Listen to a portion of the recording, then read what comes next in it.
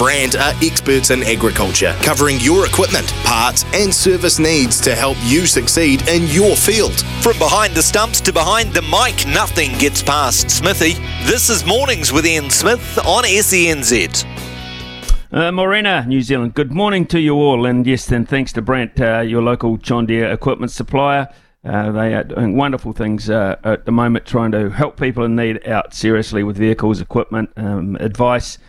So Brandt, thank you very much for that, and thanks for being associated with the show today, which will take us through to midday. First up, we're going to be talking to Sean Gill. Sean is the Wellington Phoenix Director of Football, oversees the development side of things, the women's and the men's Phoenix teams. So look, how's he enjoying his job, and how does he see this season so far?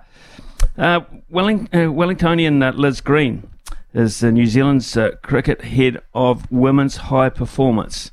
Now, I think it's a good time to actually talk to someone in the know about women's cricket in New Zealand, because I don't think it's going that well. I'll be honest with you, I don't think it is, and we're going to get to the bottom of it, or try to, just to see where the future lies, because the last two World Cups have been most disappointing, we know that, and New Zealand have not played well. What is around the corner? What is the program going forward as we look to launch and rebuild? Right, after 10 o'clock, we'll preview the test match between New Zealand and Sri Lanka, which starts, weather permitting, today at Hagley Oval. Now, I've noticed on the forecast this morning, there's a heavy rain warning for Canterbury over the next couple of days. That's not a good sign. But also, I've also seen the forecast which has showers with a bit of sunshine on it. So anyone that's in the Canterbury region, anyone is in the Christchurch region, 8833, just give us a weather update. That would be great. 8833 on our Temper Bedpost text line. If you're in the Christchurch region, Central City, you're around about Hagley Oval somewhere, just give us a weather update. That would be absolutely perfect. We'd really appreciate that. I'll have a panel this morning. Haven't had one for a couple of days, but we will this morning with Brendan Bradford and Aidan McLaughlin. And we'll talk just after 11 o'clock with Nathan Stremple. Nathan was on the show the other day, and we got him back. It was so damn good. We got him back. He's, of course, a basketball commentator on SEN and SENZ, and we shall get his views, because it's a really big game tomorrow night. Can the Breakers go to Sydney and do it again? Couldn't do it at home. We will have a Stump Smithy around about 11:30, and we'll head to the sports desk, of course, throughout the morning too, with Logan Swinkles.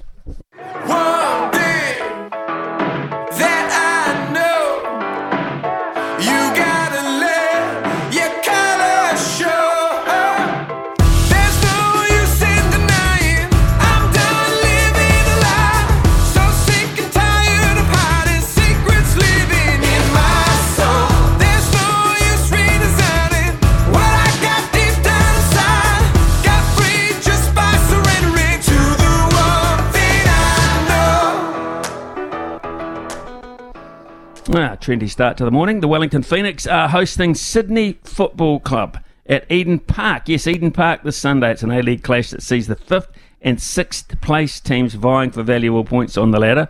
Phoenix at just 3 points behind second place Western Sydney. It's sure to be a tight race to the finish. The women's side also plays Sydney this Saturday in Sydney. Natalie Lawrence side looks to avenge last month's 1-0 defeat to the same side. Now, Sean Gill oversees both sides, plus the academy. He is the club's director of football, and he joins us now this morning. Sean, thanks for your time. Good morning, Ian. No problem.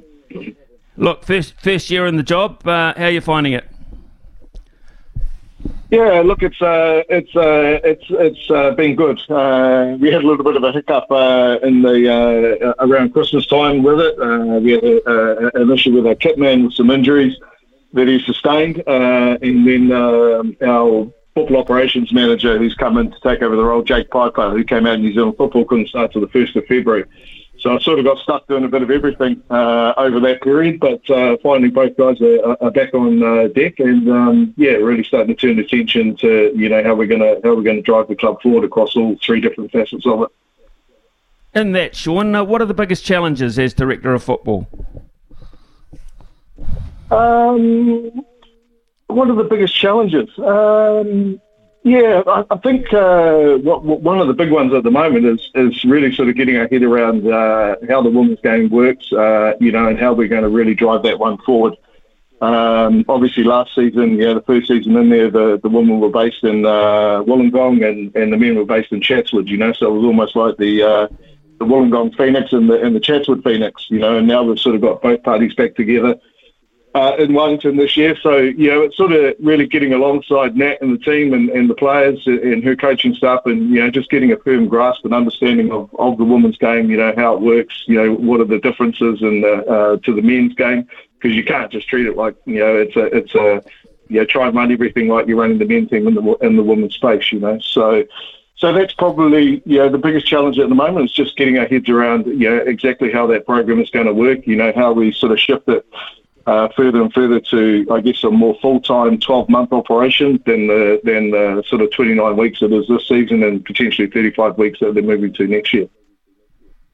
Sean, we were encouraged by their performance last year, bearing in mind that they were a very young group of women who were spending predominantly their whole life away from home trying to forge this team forward.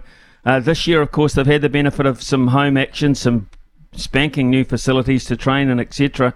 So I think if we look at it might be classed from the outside looking in as a little disappointing. How do you view the season this far? Yeah, look, I think there's a number of factors that probably need to be considered in all this that for me probably don't sort of categorise it as a disappointing season, but actually one that I think we're starting to see some real improvement and potentially, the sort of season that it was always going to be. They were late into pre-season. There were some late decisions around, the coaching structure set up, contracting players. And then, it was only a 4-week pre-season, right? And then within that 4-week pre-season, there was a camp, at least one camp for the Ferns where they lost a lot of players. So it was really disjointed, and if I think about the men's program, you have a pre-season of sort of anywhere between, up to 12 weeks. So there's plenty of time to get the players fit. And I think over those first sort of three or four games, you saw the team probably struggling a little bit with legs, and that's just the nature of not having enough games in the pre-season and enough time in the pre-season. I think since then, we've probably seen a team that is now, obviously they've got some points on the board, which is pleasing earlier than what they did last time. And I think you're also now starting to see a team that is a lot more competitive in games. If you look back to the Sydney FC game a couple of weekends ago in Auckland, it was a very, very good performance against one of the top teams in the league, be it a set piece goal, they probably should have got something out of it. And again, I think it was a stunning performance against Brisbane on the weekend, just gone in Wellington. They outpossessed Brisbane by significant numbers, shots by significant numbers. Percentage of pass completion was unbelievable. Just lacked that little bit of sort of killer instinct in the final third. So I don't categorise it as disappointing. I think we've seen some good improvement. We're seeing some young players that are now getting more and more game time, and I think it's only healthy for the team going forward. Okay, thanks for that. We look at the Phoenix Academy, of which of course you oversee as well. Tell us a wee bit about how that's structured and how it works for the young people coming through. Yeah, so we've got up to 8 teams now in the academy this current season, which is the biggest it's been. That now includes both boys and girls. So we've got 5 teams in the boys space, which includes the reserve team in the Central League here in the Wellington competition, and then that branches out into the National League competition, and then 4 other teams below that. And then in the girls' space, we've got 3 teams now, which we're really pleased about, and has had some good collaboration with Capital Football and the local clubs in Wellington to get that across the line, which we're very thankful and pleased for. Hopefully some good news coming out in the next couple of days around competition structure for them, both within Wellington and nationally. So it's becoming a big beast now. We've got Paul Temple, who sits over there as the academy director running that, and then we've got some very, very good coaches across all the teams. So consider 10 years ago when I first came in the club, we had a professional team, men's professional team, and we were just starting to look at that football school of excellence, and the club has come a massively long way in the last 10 years to the point we are now with a women's team in the A-League, men's team and 8 teams across the academy, and what we consider now a very, very good pathway for New Zealand players to come through the system, either into professional football with us or hopefully onto bigger and better things overseas, and 17s, 20s and 23s for New Zealand. Sean, nationwide, like other sports, do you have sort of a scouting system or a scouting network for young players? Yeah, we do. A lot of our coaches within the academy structure are also involved in New Zealand football age group teams, and all come from sort of areas around the country where they have very, very good networks or worked in federations, at different places around the country. So, by nature of New Zealand not being the biggest pot of people in the world, it's one that we're able to establish some very, very good networks and keep tabs on the good up and coming players coming through. Yeah, we run various camps, discovery camps during the year where players get an opportunity to come in and have a look at the facilities, both from an A-League level now with what we've got at NZCIS and what the academy have. And those players all sort of have to be ticked off by a coach to sort of say, they are a potential for the academy. So, we have various strategies in place that allow us to keep tabs on the best players, or hopefully the best players coming through in the country. Right, okay, let's look now at the Phoenix. Terrific signing of Oscar Zavada. Did you have any, out of Poland, did you have any idea that he'd net the number of goals when you signed him? I guess if you look back at his CV, right, there wasn't a lot of goals in there in recent time. I think if you go back to some of his stuff as a young guy coming through the system, through Poland and in Germany, he was banging in goals for fun, so there was goal scoring in his past. A lot of the time, these guys just need to find the right environment for them, the right coach for them, the right structure for them in terms of playing style of the team. And I think it's all come together nicely for Oscar, and we're absolutely thrilled for him and thrilled for the club that he's scoring the goals he is. Right, last week news from the club, which was a little concerning anyway, was that 3 high-profile players, and Ollie Sale, Clayton Lewis and Stephen Urgakovic, won't be re-signing with the club. Ollie in particular is a big fan favourite. So how are you going to minimise the loss of those players? I mean, are you looking in the market already? I guess retention of our players is the most critical thing first and foremost for us. So there are a couple of other players, obviously, in our squad that we're talking to now that we want to sort of hopefully tie down. And then once that becomes clearer, then that sort of sets, I guess, the picture around what budgets are remaining, what positions we potentially need to, or what position we potentially need to look at with that remaining visa player. So at the moment, retention is probably more critical than recruitment. And once the final bits of the jigsaw happen with hopefully these last couple of retentions that we want to do, then we'll start turning our attention to what we need to do to pad the rest of the squad out. What are the incentives you offer for overseas players? Is it the New Zealand lifestyle? Financially, do we have the same budgets to attract players here? In regards to our player budget, we're not at the top there. We're not competing with the likes of Sydney and Melbourne City and the Melbourne clubs and the bigger end Sydney clubs. We probably sit middle to lower part of the table as far as that. But I think what we do and what we can offer is obviously a fantastic lifestyle. People might say windy Wellington, but this summer's been absolutely incredible. For those that spend a lot of time here, they'll know how good it's been, So, as they say, you can't beat Wellington on a good day. And most of our visa players, once they get to Wellington, particularly Wodjila Kraev, Jan Sass and Oscar Zavada this season, they all fell in love with the city as soon as they arrived, So we do have that. And, these guys are all talking to players that have either been in the league or been to the club previously, so that obviously helps. And now we have this absolutely amazing facility at NZCIS, which, in the case of recruiting Oscar and Bojida and Jan, we made videos available to them of the facility, walkthroughs and that type of thing to help as a selling point for the club.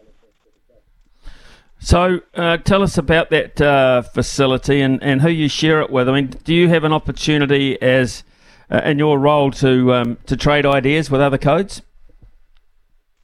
Yeah, so the facility is world class, right? It's Danny Townsend from APL CEO was out here on the weekend for the game, and our general manager David Brown took him through the facility. He said it is better than anything in Australia.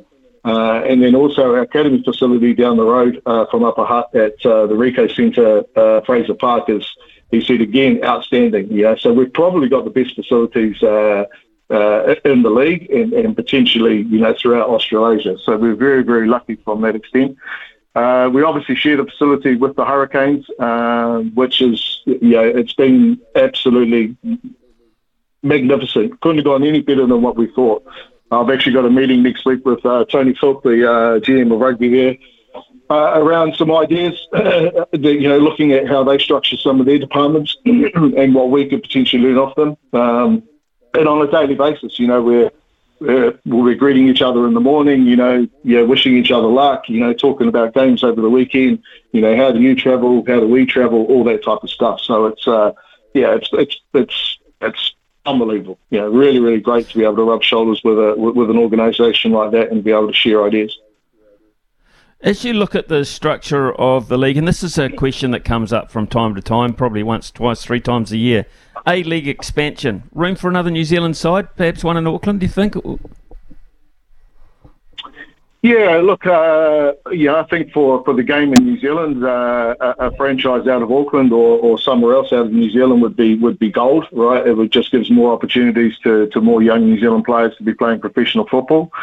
With that though, there comes some challenges around sponsorship dollar, and those type of things, So I don't think it'll be easy. Have 2 clubs in the country and 2 clubs vying for, I guess, the same sort of sponsorship dollar and football dollar that there is. But from a New Zealand football development perspective and for the players, it would be absolutely gold. Would it help with a derby? It's hard to know, right?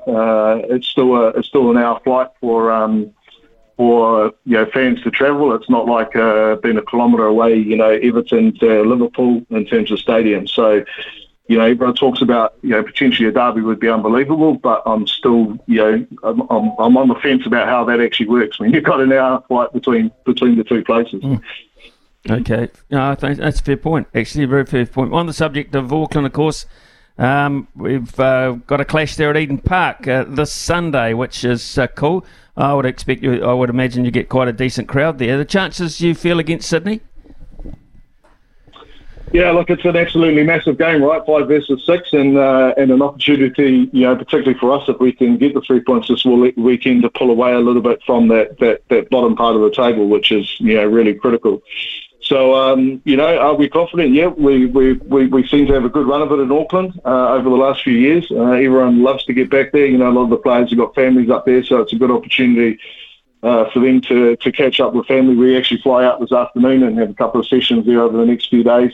We've got a big event with Spark and Oppo at Commercial Bay on Friday afternoon at 4 o'clock for fans to be able to get down and meet the players and get signatures and play some FIFA and stuff against the boys. So it's a trip we look forward to, and Eden Park's been kind to us in the past. So we're hopeful that we'll go out there, play in front of a big crowd, and collect another 3 points.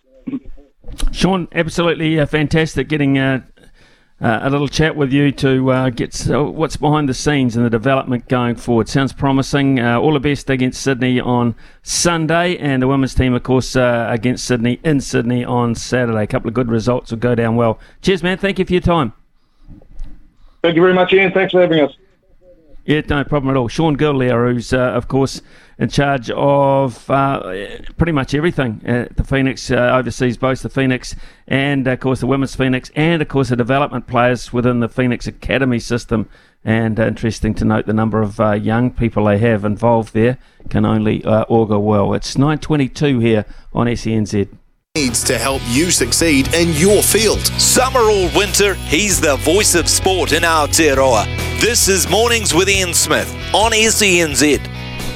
Well, we're about an hour away from the toss of the coin at Hagley Oval in Christchurch, and I asked for your forecasts, and you've come in, which is fantastic, and pretty much on the same wavelength. Overcast, smithy, but warm. Shouldn't be too bad, says John.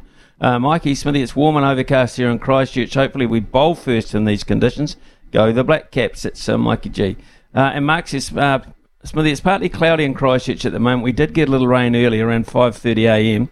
The forecast, though, is for heavy falls this afternoon, which, unfortunately, I can see happening. Sorry, says Mark. Well, that's the forecast I was just watching in terms of one of the television breakfast shows. I just had it on, and they just did the forecast across. There was a heavy rain warning for Westland down there, Otago and parts of Canterbury. So let's just hope it stays away, because this is a vitally important test match.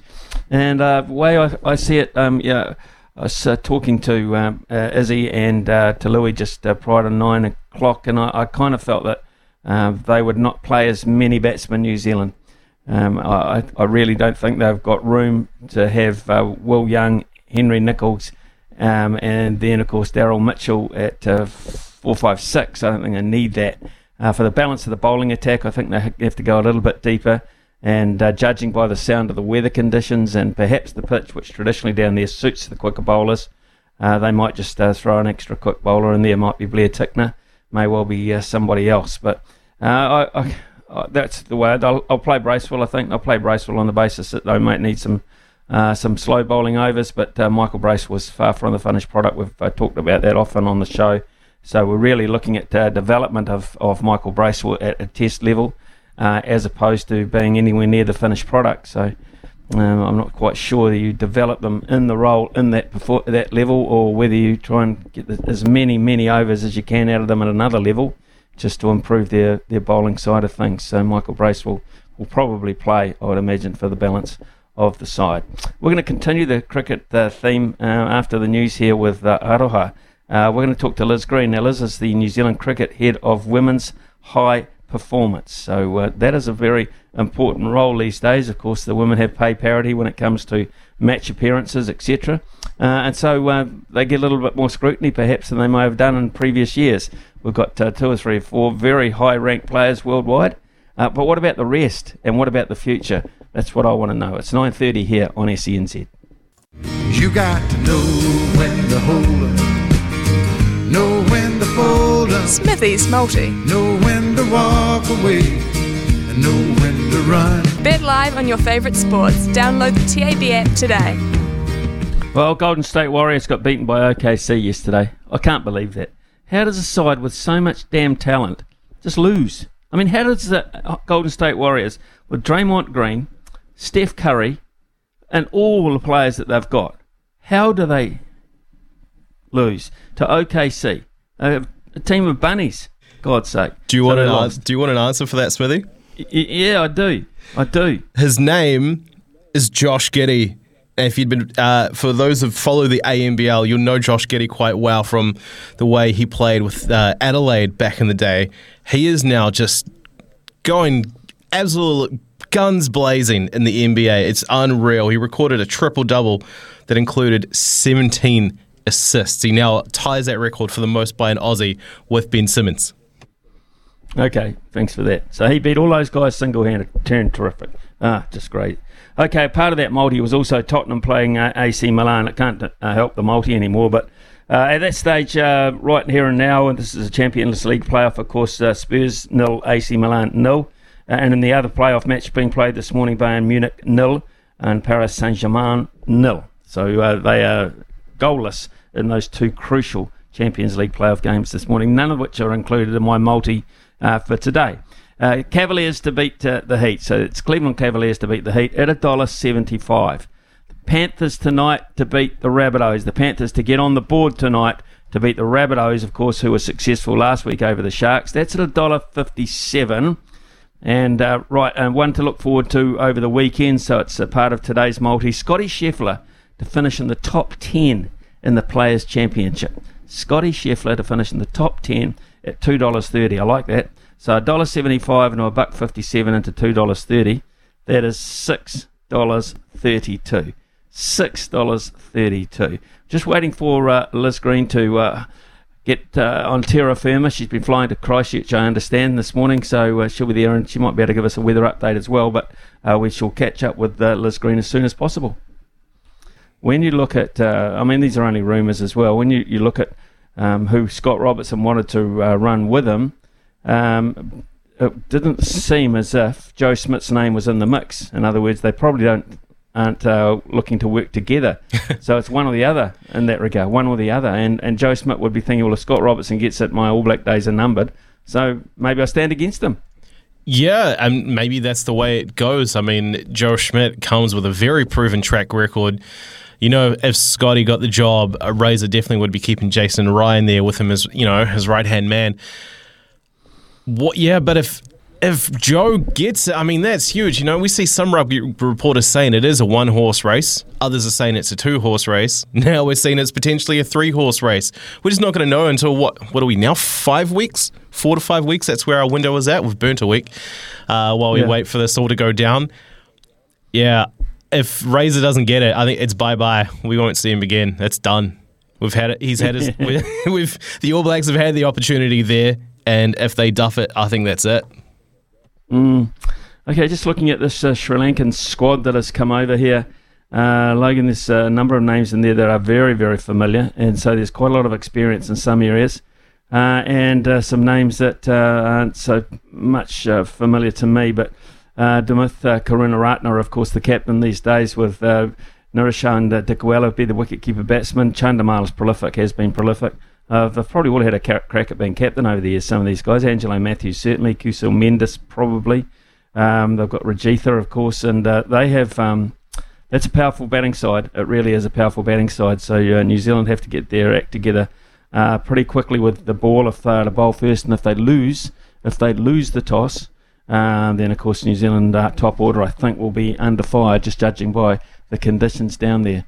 Richie has come and said the dumb thing is that Ardie is missing is one of his All Black isn't one of his All Black Cup recovery games, so he still needs to have a week off. Really? There's got to be a good side to it. It has to be a really good side to it. They need to change the rules. This is from Richie also. They need to change the rules to allow a forward to punch a halfback. The said halfback is mouthing off to said forward without said forward facing consequences. I like it. Halfbacks need to be put in their place. Let's face it, they aren't even real backs. They're only a half a back. Oh, that's great. Yeah, so Richie coming in big time there, throwing a couple of uppercuts at the halfbacks, but the chirpy little halfbacks, eh? Interestingly enough, Paul Turner was on the rugby run with Justin Marshall and Ricardo Ball on Sunday. He said that if that rule, not the forward being able to punch a halfback rule, the rule that now stands with the halfbacks in the scrums, that if that was in place when he was playing, he reckoned he would have been a 50-test All Black. He reckoned he would have had a much longer career. And then also, Mikey G is texted through on the Temper Bedpost text machine around the resting policy for the ABs. He's saying, I thought it was 3 games in a row, then a rest. Have I got it wrong? What is the official policy? As far as I understand it, Mikey, is they're not allowed to play 6 games in a row. So I think they can pick when they do it. They're just not allowed to play 6 in a row. That is the resting policy. So you look at a game, or you look at the schedule that you've got, and you're able to forecast going ahead. Now, of course, a lot of this is injury dependent as well, and in terms of availability. But you look at your squad and think, where are the best games? One that you think you perhaps are going to lose. So you think, right, okay, well, we won't openly lose this game, but it looks like we're up against it.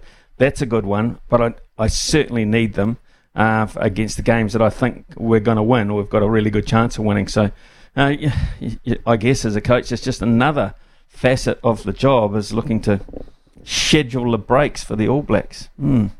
Some coaches have a formidable job there because they've got more All Blacks than others, no doubt about that. 9:48 here on SENZ. SENZ. Brand are experts in agriculture, covering your equipment, parts and service needs to help you succeed in your field. Summer or winter, he's the voice of sport in Aotearoa. This is Mornings with Ian Smith on SENZ. Right, still no score between those two matches in the Champions League. Spurs 0 and of course they're up against AC Milan 0, Bayern Munich 0, PSG 0. Rightio, live radio is a wonderful thing. You have to learn to adjust and change things around a wee bit. So we're going to have a preview of the New Zealand vs Sri Lanka Test match, and first of all going to hear from Ash Head, the Hagley Oval groundsman. Yeah, both teams had a look. Any feedback, any sort of chat from them about what they're liking? Not really. Normally you get the old, oh gee, it's green when you turn up to Hagley, but I think most teams know what to expect when they turn up here now. So yeah, I think those comments are few and far between now. So yeah, I guess just sort of give us a bit of flavour of how it behaves over 5 days. What are you sort of expecting? I think just normally here you get a bit of pace and a bit of bounce. Hopefully not a lot of sideways movement. All depends on the wind as well for swing, and basically the overhead conditions dictate a lot of how it plays here. So yeah. Well, I was going to say, how does this preparation compare? I think the last time we were down here was ahead of the Tri-Series where you had a bit of snow on the ground, so different preparation. Yeah, completely different. I mean, it's nice sunny days. We've had high 20 degree days rather than, I think the high leading into the Tri-Series might have been about 8 or 9. So with snow on the ground, so yeah, completely different. Pitch prep's way different. Like you just got to factor in the drying, which we didn't have for the Tri-Series. Overcast and humid. I think it's fair to say down there. Overcast and warm, so nice bowling conditions by the sounds of things. Naveed Nawaz is the Sri Lankan assistant coach. Here are his thoughts. As the batting coach, what do you talk to your batsmen about when they come to New Zealand conditions?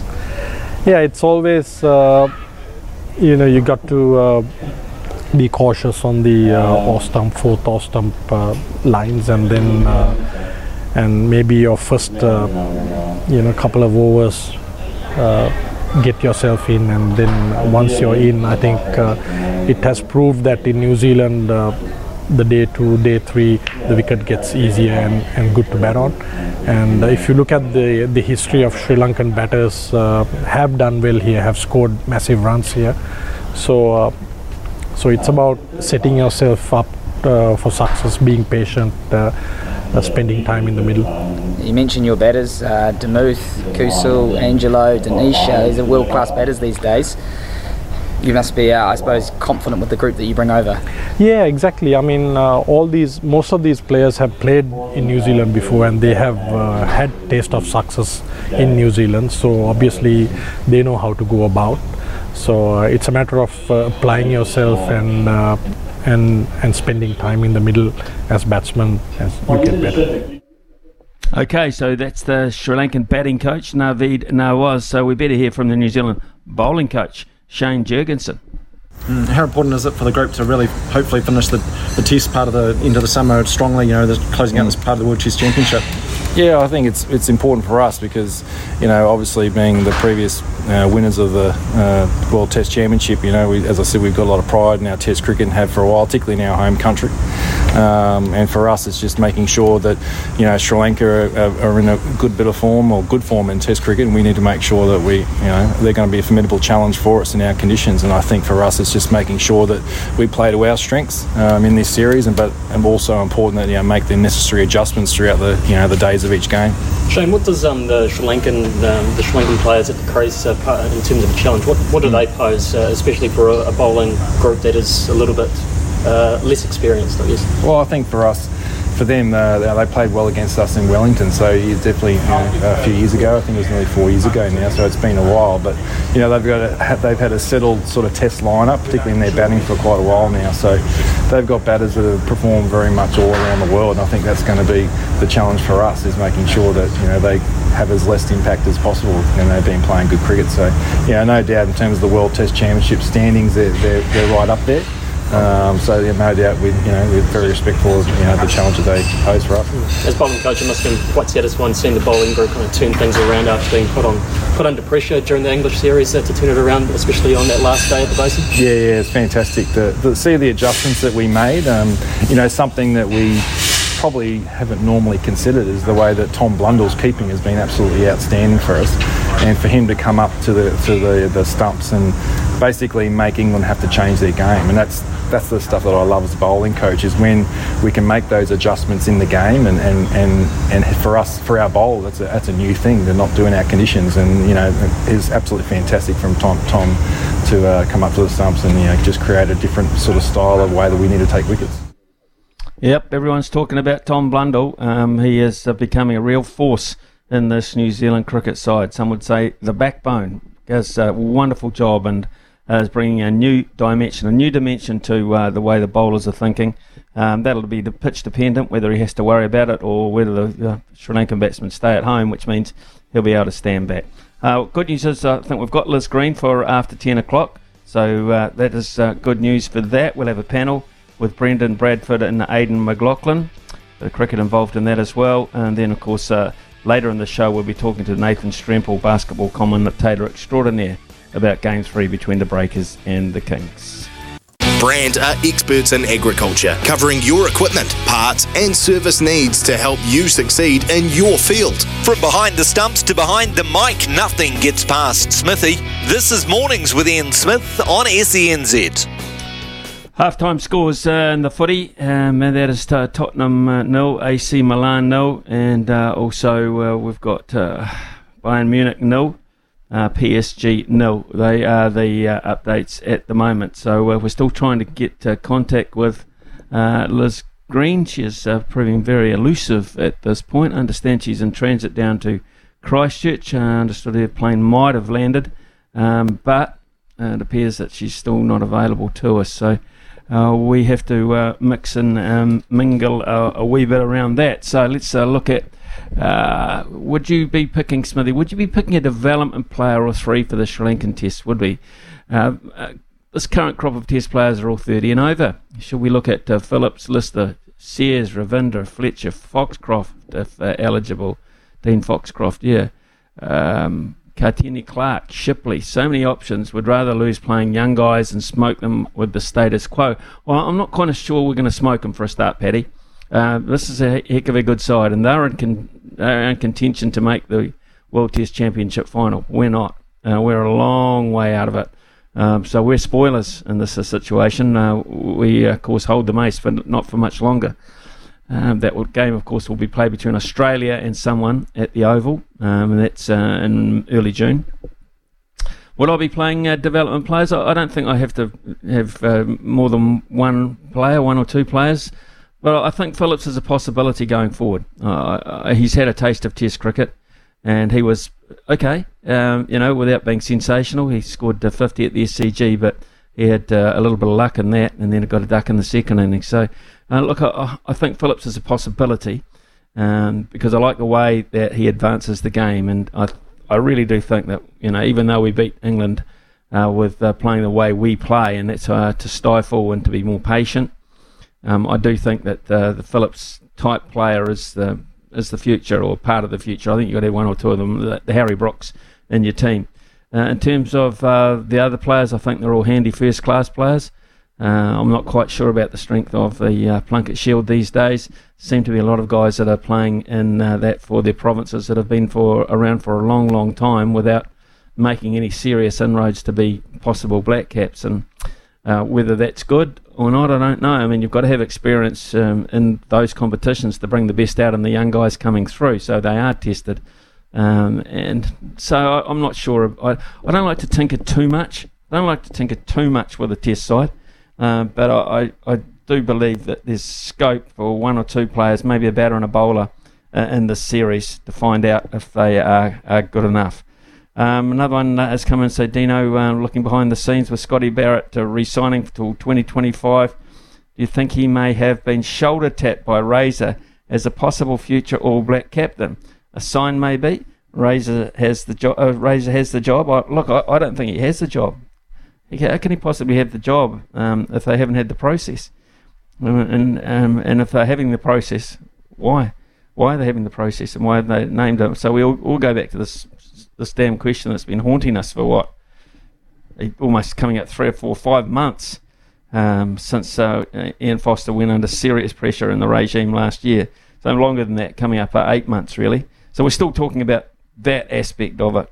Look, Scott Barrett, I think, is given in the Test 15, whether he's going forward with the players we're losing, he's going to be a serious given in that, and a real key element to it.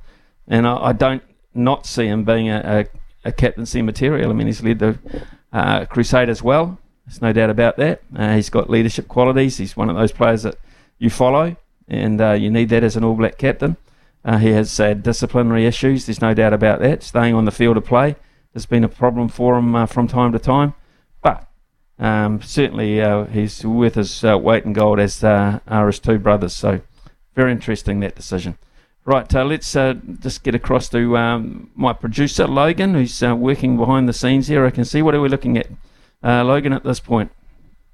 We're looking at live radio and juggling things as we are. As you were saying earlier, Smithy, look, I think just to buy ourselves a little more time, let's just take the ad break, and afterwards we'll have the panel, eh? Good on you. Good idea. Your equipment, parts and service needs to help you succeed in your field. Summer or winter, he's the voice of sport in Aotearoa. This is Mornings with Ian Smith on SENZ. Big talk, big opinions, the panel. Talk to me, yeah. Brendan Bradford, hopefully with us on the panel this morning, and Aidan McLaughlin. Can always rely on Aidan to be available on the end of his phone, which is great. Aidan, good morning to you. Morning, Smithy, and morning to Brendan as well. Yeah, what are we looking like? We're about 15 minutes away from the toss at Hagley Oval this morning. They tell me through the grapevine pretty good bowling conditions.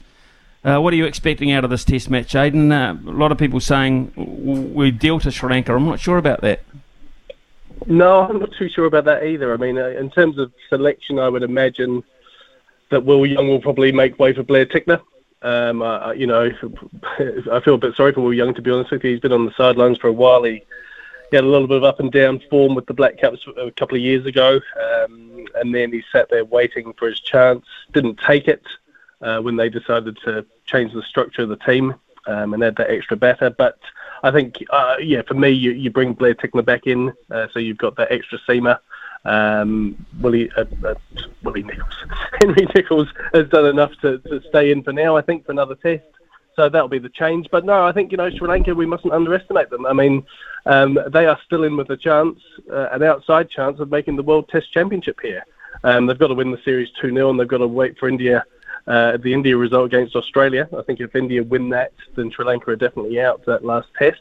But they are not to be underestimated. And I think, whereas they've come to New Zealand in the past, and you have commentated on them many times here, and they've been blown away, literally. It's not going to be that easy for New Zealand this time, because they're in good form. The batters are there. I just don't think it's going to be that easy at all for the New Zealanders. What would you do with the bowling lineup? Would you, as you say, you'd bring Tickner in as opposed to Kugelheim, and you'd stick with Michael Bracewell? Yeah, I would stick with Michael Bracewell, because they do need that spin option. We've talked about it before. I don't necessarily think that a part-time spinner is the right option, but that's the way they've chosen to go. And I would bring Tickner in. I think Tickner showed more in that first test against England than Scott Kugelheim did. And I think he's just got a little bit more pace about him. And I think although they both improved as that test match against England went on their debuts, I just think Tickner improved that a little bit more. And he's been in the environment for a lot longer than Kugelheim as well. So I just think he's the go-to if you're going to bring in that extra seamer. All right, let's look at the Highlanders and Clark Dermody being forced to rest Billy Harmon due to an All Blacks resting policy. Well, Billy Harmon, of course, was brought into the squad on the Northern Tour last year, but not used, did not play, so still has to sit out a game. Don't quite get that. Don't get it either. I understand you have guidelines, you have rules, you need to look after your players, but in this case it seems over the top, it seems silly, and I really feel sorry for the Highlanders, to be honest with you, because they are the ones that are suffering from this lack of flexibility. He was called into that squad in October as an injury replacement, but then he didn't play. So he's had the benefit of being in the environment. He'll have learned a lot over those 3 or 4 weeks. That's great for his development. But in terms of physical exertion, it was confined to the training park. So for him to be, grouped with the others on that tour just seems very silly to me. And we've got to remember, I guess it's good for him that he's obviously thought to be still in the reckoning for the All Blacks this year in a World Cup year. But equally, you've got to look at the other options available. You've got Sam Cane, Papali'i, Ardie Savea, Blackadder, Jacobson. There's plenty of options there. And I'm not being disrespectful. I hope he has a great season. I hope he gets in the mix. But he's down the pecking order. We have to be honest about that. He is down the pecking order. He's also the Highlanders captain. And in a game where, they're 0 for 2 and 0 for 2 quite convincingly at that, they really do need their leadership together, and so he and Fakatava will not play against the Chiefs this weekend, which is, to me, almost writing off their chances. Yeah, pretty much. I guess, the Highlanders do have a choice to make. They know they have to omit them sometime, and they do have their own choice to make about when they think that is best to do. But yeah, Fakatava again, to me, he's missed so much rugby over the last couple of seasons with injuries. And then I think he could do with being out there and playing a bit more rugby. It just seems that the guidelines or the rules are just too inflexible. I think you have to talk to these outfits on a case-by-case basis and have some good open dialogue and understand how they've been looking in the opening games of the season, understand how they've been going in pre-season and training. And I think you just have to have good open conversations and say, okay, thanks for letting us know how that player is getting on at the moment. Let's make a little change here and make an exception. I guess then you could argue you open up a can of worms because the other teams and the other coaches say, well, what about us? But I think as long as you've got an ability to be open-minded across all the Super Rugby teams, I think you just got to work at it, haven't you? You got to put the time in. You got to just speak to everyone and just everyone get on the same page and just try and work it out. Ardie Savea's 1 week ban, which won't be one of his break games, just by the by, apparently. I don't understand that either. But however, he gets a 1 week ban. And what did you make of that now that the punishment has been handed down? Well, yeah, I did. To go back to your first point, I did hear that it wasn't going to be his break week. And I guess for a long time now we have looked at examples where people have got bans and they've managed to manufacture the bans so that they don't miss as much rugby as we expect them to. So credit to the Hurricanes for not taking the easy option out on that respect. I think a 1 match ban was the minimum he could have hoped for, really. I think it's a sensible conclusion to the matter. He's been punished. He's got his yellow card, and of course, added with this warning for this particular piece of conduct, it amounts to effectively a red card. He was. I think the thing about it was he realised immediately that he was wrong, and I do believe he realised that. Yes, you could be cynical and you could say, look, the Hurricanes have obviously tapped him on the shoulder straight away and said, look, you've got to come out, you've got to apologise. But I think we all have seen enough of Ardie Savea over the years to believe that he is genuinely sorry for what he's done, and he came out quickly. He came out very clearly, and I think that has also helped his case at the judiciary. So I think 1 game. Yes, I think that's fair enough when all's said and done. So, that kind of thing, you think that is a harsh enough message? Do you think, for that kind of gesture? Because we haven't really seen that before, have we? It was just a one-off. I mean, obviously there's a lot of stuff that goes on in a rugby field that we don't hear about. We do have referees mic'd up, etc., but quite a lot of that stuff we miss, of course. So there's a lot of stuff said and threatened and all that sort of thing, I'd imagine, with grown men in a physical battle like they are. But when it becomes so openly seen, and it's that kind of gesture, is it what you regard as a rarity? I think it is a rarity. I think, if we gave out warnings for words, well, there'd be no one playing with this. So, or actions in the front row of a scrum, we wouldn't have it. We wouldn't have a game of rugby. So, but I think, it's interesting, isn't it? Because as, over the last 10, 15 years, you've been heavily involved in TV coverage of rugby. The amount of camera angles that we all have now, we all have access to, and that producers have access to, it's amazing that this is such a rare event. And I guess it was, the issue as well was that it was the actual gesture, wasn't it? It was a pretty blatant gesture. We're not expecting him to have obviously, carried forward on that type of action after the game. Of course not. But equally, he did make it, and it was pretty blatant what he did. So I think it did need punishing, because you can't, kids watch that sort of stuff, and you have to punish that sort of stuff. As I say, I think had he not come out very quickly and said, how sorry he was, and that it was the wrong thing to do, I think we potentially could have been looking at a bigger punishment of the judiciary. But the fact that he's copped it on the chin, I think that's really what's limited it to a warning here. And I think what's important is that his message does get out, and we do hear from him that this was the wrong thing to do. I should not have done this. No one should be doing this. So as long as that message gets out there that young kids and other players can listen to, then I think the balance is okay here. Brendan Bradford has been sitting patiently on the phone. Brendan, thank you very much for that.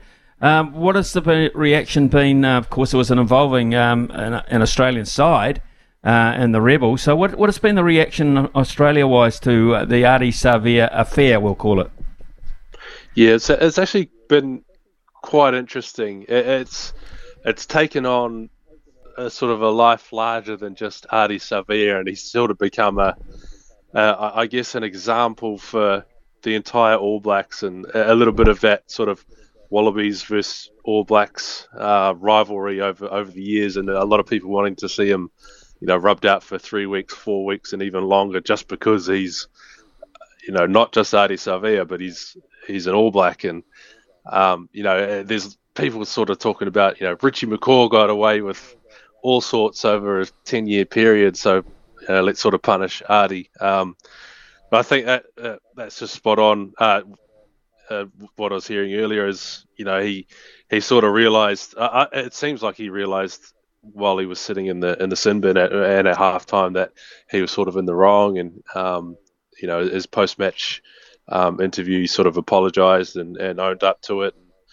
I think like his track record over the years of being. A pretty good player and a good guy and things like that, and his some of his off-field sort of things, and he was very contrite straight afterwards and apologised, and I think they've got it right. About a week is probably fair, but there has been quite the reaction over in Australia. It's also been a bit of reaction to the lack of crowds at some of the matches in Melbourne. Do you think it's something that will be ongoing? Do you think they'll look at it because of that, Brendan? At some point they have to. I mean, I'm not quite sure of the length of the contract. If it's 4 or 5 years that they've signed a deal with to take Super Round to Melbourne, but I think it's clear that there's just not the appetite for it. It was the perfect weekend for it. There was, the AFL hasn't started. The Melbourne Storm weren't playing down there. There was nothing else on sports-wise. And still, the only crowds that show up, expat Kiwis, Fijian fans. There's just not that local groundswell of support for rugby union down in Melbourne. There's you can probably really only hold that in Sydney or Brisbane in Australia. And even then, I think there's a shelf life of a couple of years. We've seen that with plenty of other events like this, like I think the Sevens here. It works in Sydney for a couple of years, then people fade away. Even the rugby league, the Nines, you can do it for maybe 3 years, and you need to freshen it up and move it around. So I hope in the next couple of years they take it away from Melbourne, because it doesn't feel like it's ever really going to catch on there. Okay, right. We've got Brendan Bradford, who's based in Australia, of course. Aidan McLaughlin, based in Hawke's Bay. Aidan, news coming through. Scott Barrett sticking with New Zealand Rugby through to the end of 2025. People texting in, actually, and suggesting perhaps that Razor's had a word to him and said, "You'll be my All Black captain," if that's the case. I'm not sure it's Razor's decision yet, is it, Smithy? But that said, I think I think whoever gets the All Blacks job, to be fair, the head coach job, that is, I think Scott Barrett would be a leading candidate anyway, regardless of who gets the job, whether it's Razor, whether it's Jamie Joseph, or whether it's Joe Schmidt or someone else we can't think of right now. But he's 29 years of age. He's played, I think, the best part of 60 Test matches. And when you think about who is already confirmed to be going offshore at the end of this World Cup, I think he's going to probably be in the top couple of candidates anyway. I'm not quite sure what Sam Cane's plans are. I guess we'll find out about that in the next sort of 5 to 6 months. But yeah, he'd have to be right up there anyway. And I think it's good that finally there is someone that's actually committing to New Zealand rugby for another couple of years. I guess we'll just see what he does when he gets to 2025. I think he'll be 31 then. Maybe that'll be his time to go offshore and rest the body a bit and make a bit of money. Interesting. Women's rugby now, and Niall Guthrie, of course, Niall Guthrie was Niall Williams, so Sonny Bill's sister, set to quit the Black Fern Sevens for an NRLW contract with the Gold Coast Titans. Brendan, this is an interesting one because the Black Fern Sevens are a hugely successful, high-profile side, but obviously this is a financial thing. And it's not the first one either. So Niall Guthrie goes to the Gold Coast Titans. Any reaction to that? Yeah, it's an interesting one. I hadn't given it too much thought, but I would have thought in terms of the pay there, I would have thought the Sevens might have competed with NRLW. But good for her. It's sort of following in the footsteps of Sonny Bill a little bit in the code hopping thing. And look, the NRLW it's back, and they're expanding as well over the next year or two. And they're really making big strides. Although it's been a tough sort of couple of months over the past couple of months with pay negotiations and CBA deals and things like that, but. They'll get through this eventually, and the competition going forward over the next 5 to 10 years and into the future is real. There's so much potential there.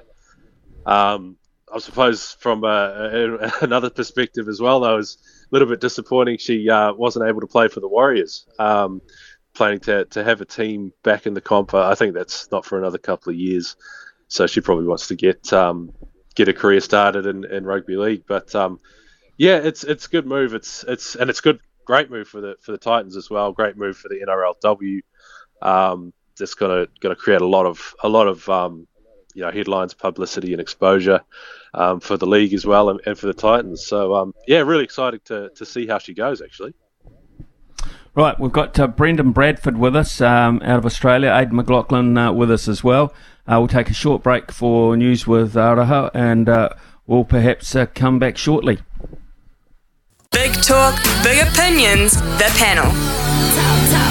Talk to me, yeah. Just to close off with the panel, Brendan, of course, we're talking about the test match over here. The toss is on as we speak. We'll get details very shortly. But Australia, of course, playing India. So much talk in the media over there about Pat Cummins and David Warner. How are you reacting to that? Yeah, it's been sort of a series almost overshadowed by talk of the big sort of couple of players, Pat Cummins, Warner, Smith as well, Steve Smith going back into the captaincy.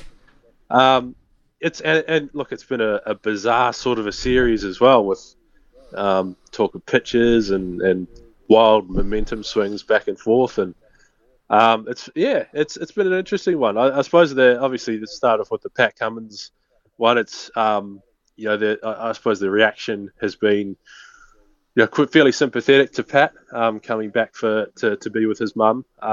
So that there's I don't think there's been sort of a negative reaction there, although he has copped some criticism for a few things over the past year or so. But that's just where we're at with him at the moment. And a lot of talk, I suppose, almost. What are we saying? Like almost trying to wrap up David Warner's career. It's a tough place to go and try and score some runs and stick in the team going over to India. But a few headlines over the past month or so about is this the end for David Warner? And he had a pretty poor home season as well. Apart from one double century, he was very, very, very poor across the rest of the tests here. I guess those are the two storylines that stick out. And then obviously they've almost overshadowed Steve Smith resuming the captaincy again. And I think that kind of just shows. I think people have kind of moved on a little bit from the sandpaper gate. Certainly with Steve Smith, he's done his time in a sense, and I think people are ready to forgive him. But the last test, it's sort of a bit to play for. It's certainly leading into the rest of the year as well. So it has been an interesting one. One last one to go. Both sides of the ditch. Watching some cricket this weekend. Cool. Okay, it's Brendan Bradford for us on the panel this morning. Thanks to Aidan McLaughlin as well. We've been able to track down the elusive Liz Green because she's been in transit this morning, which is fantastic. She's on the line for us now. Liz, of course, relatively recently appointed as New Zealand Cricket's head of women's high performance. Liz, good morning to you. Yeah, good morning, and thanks for the patience. I got held up at Christchurch Airport, so good to finally be here. Hey, been there, done that, got that T-shirt. Tell us about your job, Liz. What does that actually entail for us, for the women? Yeah, look, it's I guess it's a slightly rejigged role from what has previously been in place. So head of women's high performance, immediately tasked with building a new strategy and direction for what women's cricket will look like over the next 5 to 10 years. And on the back of a very good master agreement deal for the women, I'm pretty excited about what can be achieved over the next 12 to 24 months in the first instance. Right, let's look at the White Ferns in particular. I think it's fair to say, Liz, 2 relatively disappointing World Cups in a 12-month period. Would you concur with that? Yeah, I don't think anyone will be would be that pleased with the performances over the last 12 months. We know that as a group, collectively we're working together and looking at how we can address a few areas. But look, I think the most recent World Cup was sort of a tale of two different sides. We played poorly against Australia and South Africa, and that's the nature of T20 cricket sometimes. And then absolutely blew the other 2 teams off the park in Sri Lanka and Bangladesh. So look, we've got to understand how we can perform more consistently at that top level. And for us, it's about the long game at the moment. We're sort of looking ahead now to the 2025 World Cup. And, who are the players that we need to develop to come through and just get things right on the other side, I guess. Who are the players you're likely perhaps not to have then? Look, realistically. Oh, look, I think the core group at the moment will stick together, and for us, it's about identifying the talent that's coming through that might challenge some of the more stable heads in the team, and the likes of Molly Penfold's coming through, Georgia Plummer, and we've got a lot of exciting talent that's coming through in the under-19 level as well. So for us, it's about identifying, I guess, what's coming through in that next tier down, and making sure we have a really competitive squad going forward. So why are Australia so good? I mean, have you studied their plan? Yeah, it's interesting you say that. I've spoken a little bit to their high performance manager over the last couple of months, and he speaks to sort of their 10-year plan. And it took them 5 years, I guess, of trying to figure out what that recipe for success looked like. And obviously on the back of investment into the likes of their women's Big Bash and their state cricket structures, I think, they've sort of landed on a really good, structure, and they've got really good systems in place. So, for him, he's sort of saying, look, give yourself time. It's all about patience. You've got to suffer a little bit, and then you'll get there. So it's been really good to talk to him and sort of bounce ideas of what's making Australia so successful currently. So, I mean, they have outstanding individuals. Quite clearly, they have outstanding individuals. I believe they're one of the most complete sporting teams in the world in terms of covering bases. And I've often said that, but I just wonder where we're going to, at what point we're going to be able to look them in the eye and say, well, we've got those bases covered as well. Because to me, looking on from the outside, it seems quite a long way away. Yeah, and as I said earlier, I think it's about the long game for us, but I'm really buoyed by some of the talent that I'm seeing coming through our systems here in New Zealand. And, part of my job is making sure that we can develop these effectively so that they can be ready to be world-class players like what we're seeing being produced through England, India and Australia at the moment. So for me, I think we're just going to have a little bit of patience, but as I said, I'm really excited by the talent that we have, and now we're just going to make sure that talent's developed. Right, okay, you've got a pretty exciting North-South series coming up, which effectively puts mate against mate, as they say in the corny way about the state of origin. So almost a trial, really, I guess. Yeah, I think North v South was last played in 2010. I think I even played in that match itself. So for me, it's sort of the first step in terms of what we can do between domestic and international in terms of playing opportunities. And I'm really excited about who's going to put their hand up and show us what they've got. So yeah, certainly it won't be a series that sits in isolation. There's a lot to be done between international and domestic cricket, but it's the first step in terms of what we want to do in that space. Often I've found with men's cricket in particular, there's a nice base for playing the short game by playing longer forms of the game. Now, is there any scope, do you think, looking forward, Liz, that we might play Test cricket? I think it's been mooted. But the other thing, of course, is the ability to play for longer, so you learn your skills over a longer period of time. At the moment, so much is driven by white ball cricket. Any scope for doing anything different there? Look, I think if you ask any players, there's a real appetite for playing Test match cricket. But for us, we've got to get better at playing the short form in itself in terms of 50 over and T20 cricket. So, look, in the long term, I don't think it's completely off the table. But for now, we've got to focus on being the best that we can be in those shorter formats. Right. The relationship now, Ben Sawyer's been in the job for a while. I think he's now currently working in the IPL, actually, the Women's IPL. So how's that working? I mean, who's his fellow selectors, etc.? Yeah, he's been settled into the job really well. He's a hugely passionate guy, really wants to see the White Ferns succeed. He's a big thinker of the game, and so for him, it's supporting him with the likes of Dean Brownlee, who's been appointed as the assistant White Ferns coach, and the other tour coaches that we've got around him as well. And then we've got Jason Wells as the head selector that sits in underneath that, and he's got a wealth of knowledge in terms of what's currently happening in the women's game, and has an eye for that kind of talent across the board as well. So he's well supported, and I think for Ben, it's just for him just trying to find that recipe for success, as I said earlier. Okay, what's next in terms after the North-South series internationally? What are we looking at? Yeah, so we're looking, the players go on a bit of a break, recharge the batteries, then we get the girls back together into camp structures, and then they head off to Sri Lanka in June for a series against them. So it'll be the first sort of tour that we're looking at post the World Cup, and then hopefully we've got Pakistan at home and potentially India away as well. So another jam-packed international calendar for the girls. Okay, sounds good. We just need to, I think, from the outside, we just need to get some more W's against some more quality opposition. I think that's the secret, really, isn't it, to judging it?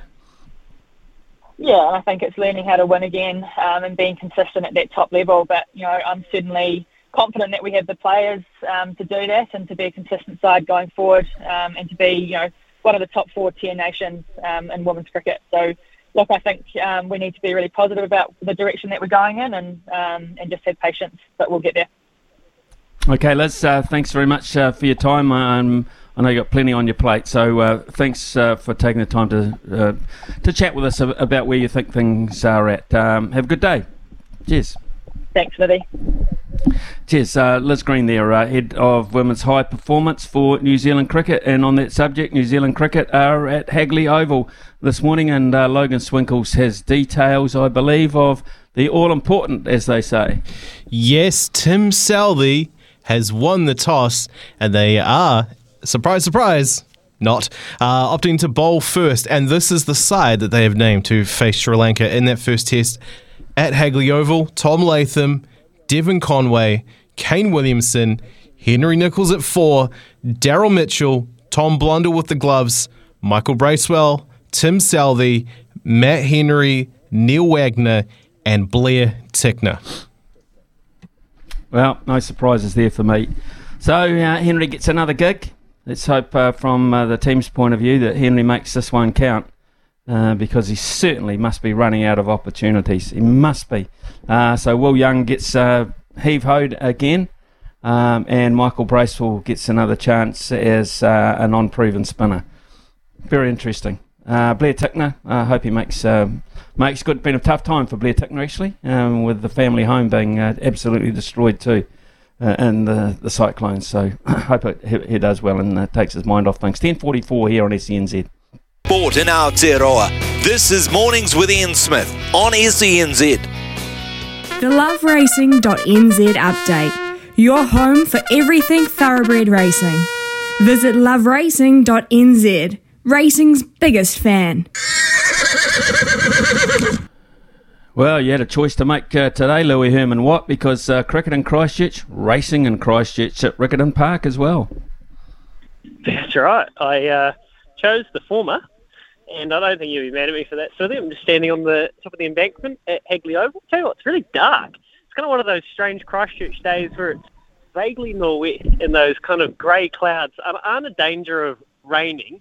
You might get a little bit of slip here and there, but they kind of close in, and it makes it quite dark. So there's all the lights on, which is a bit strange for 10 to 11 in the morning. But the wicket, just listening to Flem give it an appraisal, it's been so hot down here. It's going to be a really good wicket to bat on throughout the test. It's pretty baked in. I reckon it's quite firm underneath that green layering, which can be a little bit suspicious. So that's the state of play from the cricket. Have you got a winner for Riccarton? I haven't really done the form, to be honest. No, I haven't even looked at the field, so I'll be perfectly honest. So that's fine. No, actually, it's even better that you give us a bit of a roving update on the cricket. What's the early crowd look like? I'll be honest, thin. Yeah, thin. I mean, they're just trickling in as they do on a Thursday. I guess it's a working day. I expect on Saturday when they have the dress-up day, it'll go bananas down here. But it's thin at the moment. It's plenty of room. But gee, they prepare this place well, Smithy. I know the Basin really is the home of cricket, but you can't really deny that Hagley has become it has become the premier cricketing venue in New Zealand over the last decade, I think. Is that unfair? No, I think it's probably the best. I think it is.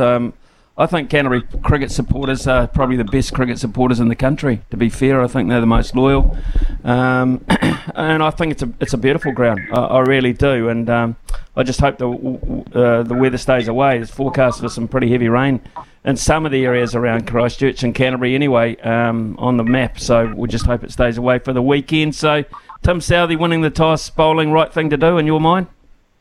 Yeah. They'll get some seam movement for sure, and it's not quite. I don't think it'll be swinging, although it is overcast as hell. But it's not necessarily warm. But I think they'll be able to rip through them. And then, to be honest, it might be quite a nice batting wicket if it heats up later on. You know how we can kind of be deceived by our wickets, can't we? So I think it is quite firm underneath that deck. So they might get able to score some runs before the day's up. Good on you, mate. Okay, have a terrific day at the cricket. Enjoy the bacon and egg pie. We'll be back very shortly. We might be able to get some odds too from Pip. Now that the toss has been made on the cricket, there'll be updates there. So Pip Morris very shortly. Your field. Summer or winter, he's the voice of sport in Aotearoa. This is Mornings with Ian Smith on SENZ. Well, Paul Mawari's joined us this morning, and we are pretty happy about that because I'm sure they're taking notice of the toss result down there in Christchurch at the TAB. Tim Southey successful. Any betting on the cricket? Yeah, well, look, overnight and this morning, we did take a wee bit of cash the way of the Sri Lankans, who are now $7.30 to win the first test. The Black Caps aren't without their friends, though. They're now $1.19, and a number of multis include the Black Caps to win that first test. I'm just looking at some of the power plays, and there have been a number that have been very, very popular with punters, usually ones that feature Kane Williamson One that's paying $15, Kane Williamson to score a century, and Tom Blundell, who's in the form of his life, to score a 50. That's paying $15, and that's for the first innings. That has seen a wee bit of support. Also like to point you towards the Players' Championship, which kicks off early tomorrow morning, our time. We've got a golf bonus back promotion on that, Smitty. Place a pre-tournament outright winner bet. And if your player doesn't win but finishes inside the top 20, we'll refund your bet up to $50 as a bonus bet. I can tell you, in that outright market, winner market, the most popular golfer at the moment with punters, Rory McIlroy, who is $10 to win the Players' Championship. John Rahm has also seen support. He's at $10 as well. And Scotty Scheffler, who's at $11. But Ryan Fox isn't without a bit of support from the Kiwis. He's our fourth best back golfer in that outright winner market, and he's at $176 to win the Players' Championship. So obviously his finish in the Arnold Palmer last week was very, very encouraging.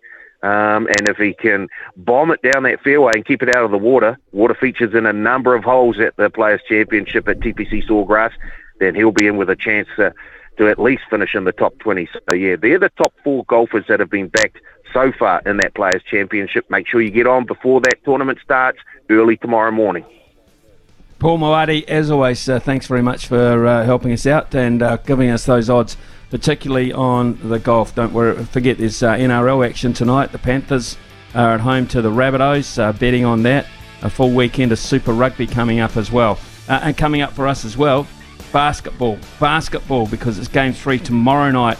It's back in Sydney, and to preview it for us will be basketball commentator Nathan Stremple. That's after the news here with Aroha at 11 o'clock. New Zealand winning the toss, bowling first in Christchurch. Brand are experts in agriculture, covering your equipment, parts and service needs to help you succeed in your field. From behind the stumps to behind the mic, nothing gets past Smithy. This is Mornings with Ian Smith on SENZ. Okay, well, a very important appointment tomorrow night in Sydney. That, of course, is between the New Zealand Breakers and the Sydney Kings. It's Game 3. Of course, the series is tied 1 apiece. We need to get across to Australia and talk to Nathan Stremple. Of course, Nathan will be one half of our commentary calling the game alongside Tom Garlip for SEN and SENZ listeners. So 1 apiece on the back of neither side at this point being able to handle the occasion at home, it seems. So good morning to you, Nathan. Smithy, thanks for having me again.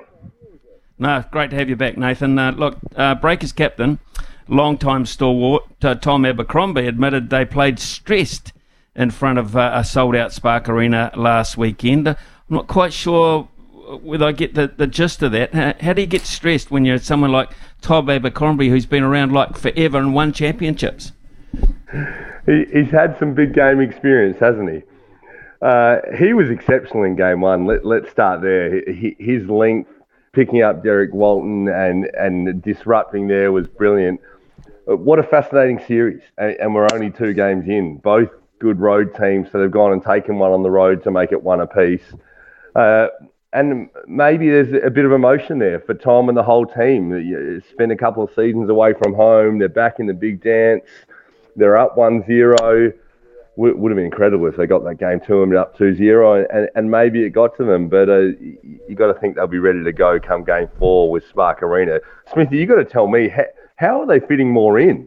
I thought it was already sold out. Now hearing that they're changing the alignment of the stadium to actually fit more people in for Game 4. We can stretch stadiums over here. You know that? We've got the ability. We've just got these gigantic. Just push them wider. Put more seats in. I love that. The Kiwis just find a way to get it done. Absolutely. We muck in, as they say. Hey, speaking of stadiums, they say that, Nathan, it's sold out at Kudos Bank Arena. How many does that mean?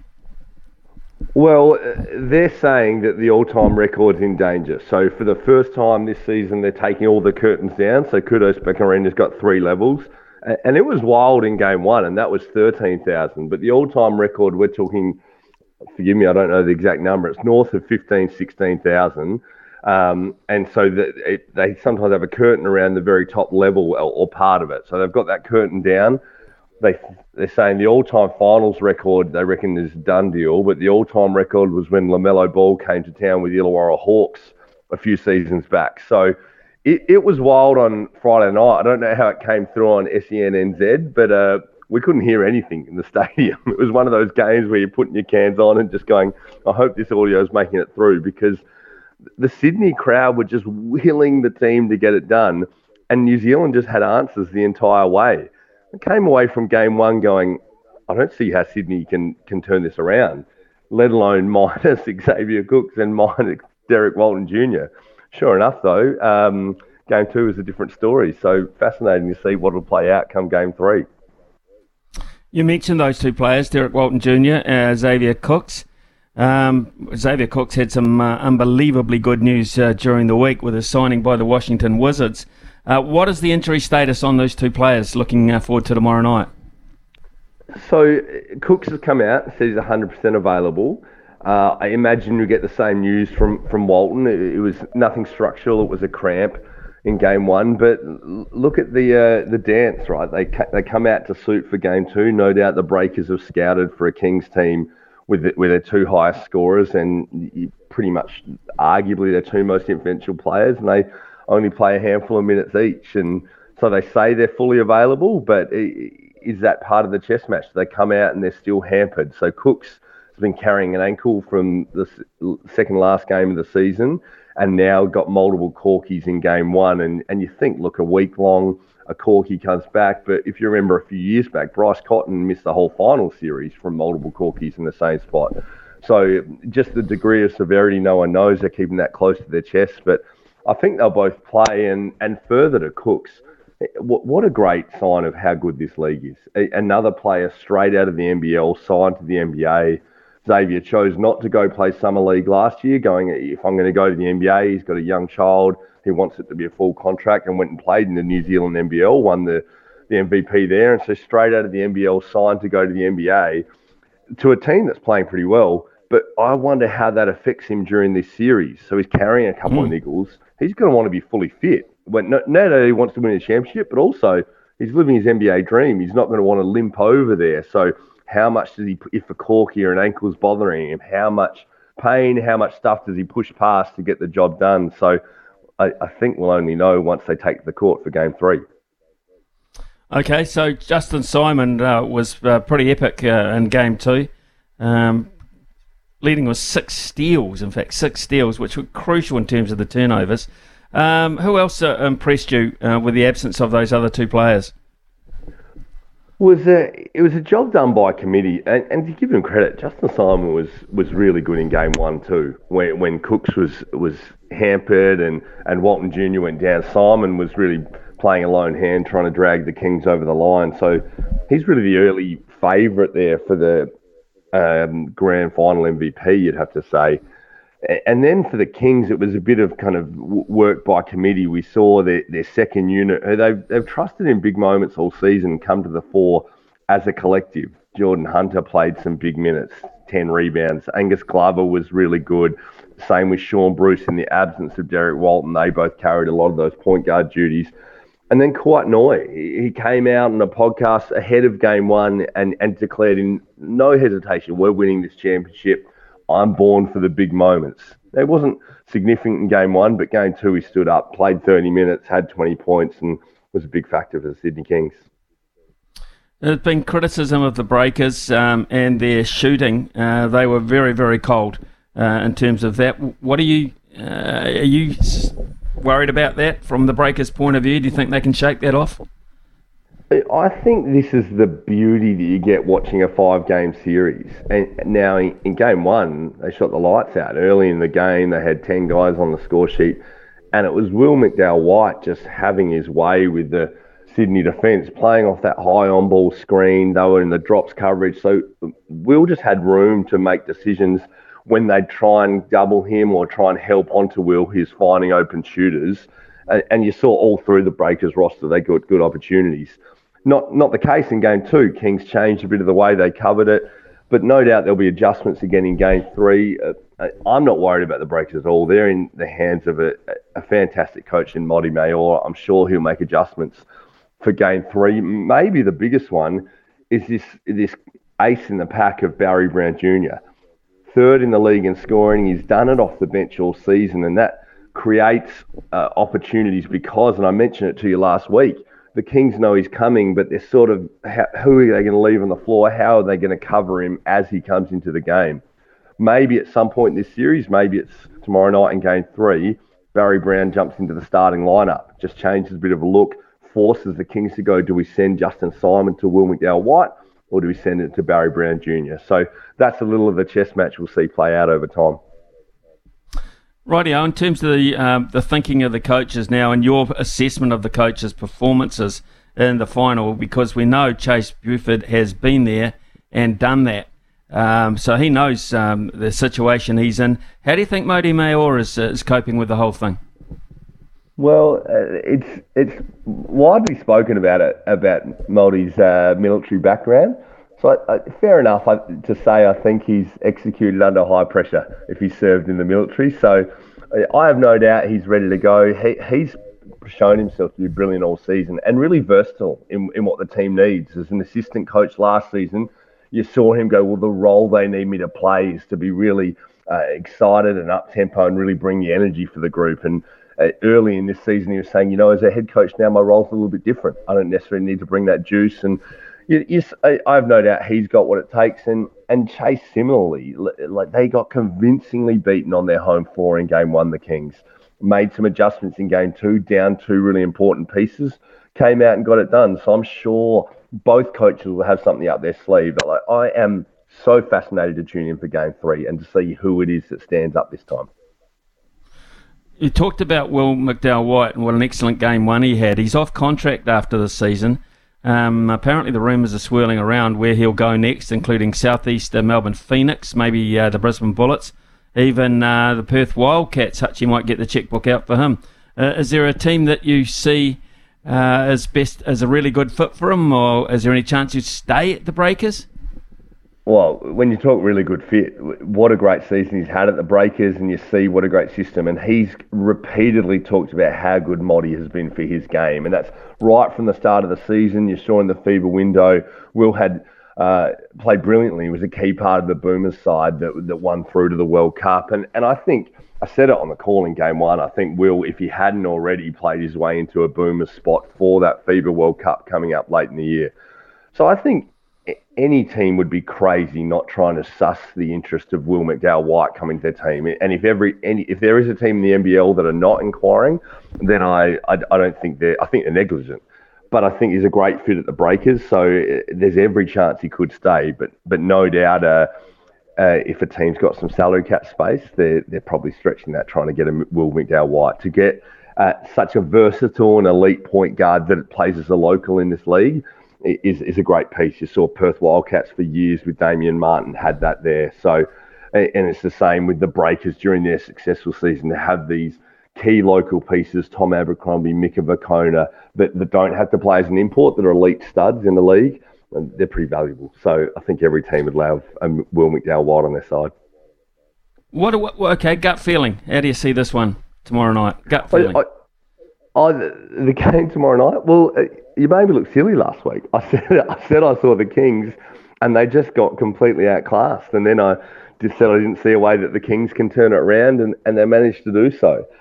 So I'll come back to what I felt ahead of Game 1 and say that against a record-breaking home crowd, the bright lights on, I see the home side in the next 2. So I see Sydney finding a way to get Game 3 done, and I see New Zealand finding a way in Game 4. I'm really looking forward to now to be proven wrong. But how about this series deserves to go to 5, and to see record-breaking crowds in 3 and 4. How good would it be if we see it come back to Sydney in a Game 5, everything on the line in one game, in what is really shaping to be a series for the ages? I think there's a lot of people over here would like to see it go to 4 and not worry about a fifth back over there, but that's just pie the pie. Hey, I would imagine you're studying the NBA relatively closely as well. In terms of this Jay Morant saga at the Memphis Grizzlies, of course, we're vested interest in that with Steven Adams, who apparently told the kid, don't be stupid. But what are you reading into this Morant thing, and bigger bearing would it have on his basketball future, bearing in mind he is one of the hot talents in the NBA? Yeah, Ja Morant has the world at his feet. And the only thing that stops him is his body lets him down. You remember an elite Derrick Rose, and when he was winning league MVPs, and I look at Ja similarly, he just has his plays with reckless abandon, throwing himself at the hoop, and sadly it was injury that pulled Derrick Rose down in his prime, and we hope that's not the future for Ja Morant. But he needs to sort himself out off court, and we've seen so many stories in the NBA that elite talents fall away because of off-court stuff. Now, sometimes that's poor choices about the people they have around them, and maybe that's the case for Ja. I haven't looked into it closely, but I just hope that gets sorted, and in what is a fantastic up-and-coming organisation, the Memphis Grizzlies, and what a brilliantly talented young group they've put together. No doubt there are good people involved. You mentioned Steven Adams, highly respected around the league as a veteran presence that is a protector and enforcer for young players. So hopefully Steven Adams is one key person that's in his ear and helping him out, because you just want to see him on court doing great things. Yeah, absolutely right. I think it's a very balanced view on the whole thing, but I think it's very, very sad in a way, to be honest, that his influence around a basketball group can be one thing, but his private life influenced by others can be so sadly going awry. But that is that. It's the way of the world and the way of the big money and those sort of groups. It's 11:17 here on SENZ in New Zealand. We thank you, Nathan Stremple. We look forward to your call tomorrow night on SENZ over here, SEN over there. And I reckon we'll be hearing you in Game 5. There you go as well. Well, yeah, look, here's hoping, but you know what, to a New Zealand audience, I'm sure they'd be super excited if they get Game 3 and they're playing for a championship in Game 4. I will give one more thing on Ja Morant there, because I know you've got young listeners. I love Kevin Durant said it. It's a widely used phrase, but they say hard work beats talent when talent doesn't work hard. And you see so often super talented players don't make it to their potential because they don't have the work rate or they make poor decisions off the court. So hopefully young people are going to realise that, and they see the sad scenario with Ja and they see him turn it around in a way that sees him reach his potential.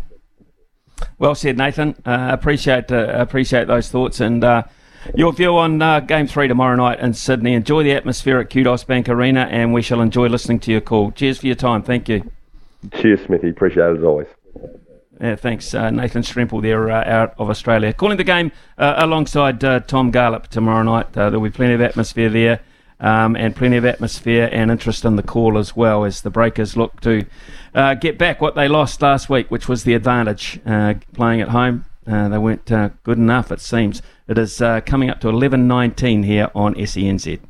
To help you succeed in your field. Summer or winter, he's the voice of sport in Aotearoa. This is Mornings with Ian Smith on SENZ. It's 11:24 here on SENZ, which means they've had 24 minutes of play down there in Christchurch. Sri Lanka batting first. They are 10 without loss. Fernando has all 10 runs. Karunaratne, the skipper, only faced 6 deliveries in 24 balls and 24 minutes, and he is not out. The opening bowlers, of course, Tim Southee and Matt Henry. And we heard yesterday, of course, that the Black Caps are going to auction a couple of playing shirts out of the Test match in Wellington to raise some money for cyclone relief, etc. And now there's a move that you're hearing about, Logan, in rugby.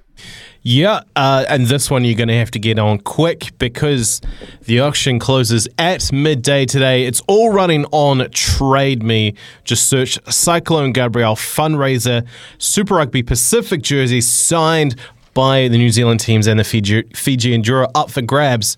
At first I was looking at it, I was like, oh, how do I pick? Because you have the Blues jersey worn by Mark Talia, the Chiefs jersey worn by Sam Cane, the Hurricanes jersey worn by Billy Proctor, the Crusaders jersey worn by David Havili, the Highlanders it's Shannon Frizzell, and for the Fijian Drua it's Tavita Ikaranaviri.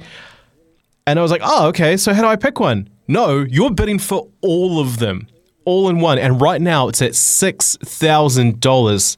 And there's all the proceeds there. I believe the Crusaders are facilitating this, and all proceeds will be donated to the Red Cross Disaster Relief Fund. So jump on Trade Me now, look that up, because you only have like 35 minutes to get in there.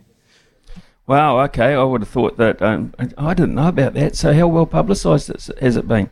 Now, I would have thought 6K's pretty light. Pretty light, to be honest, for 6 jerseys, yeah?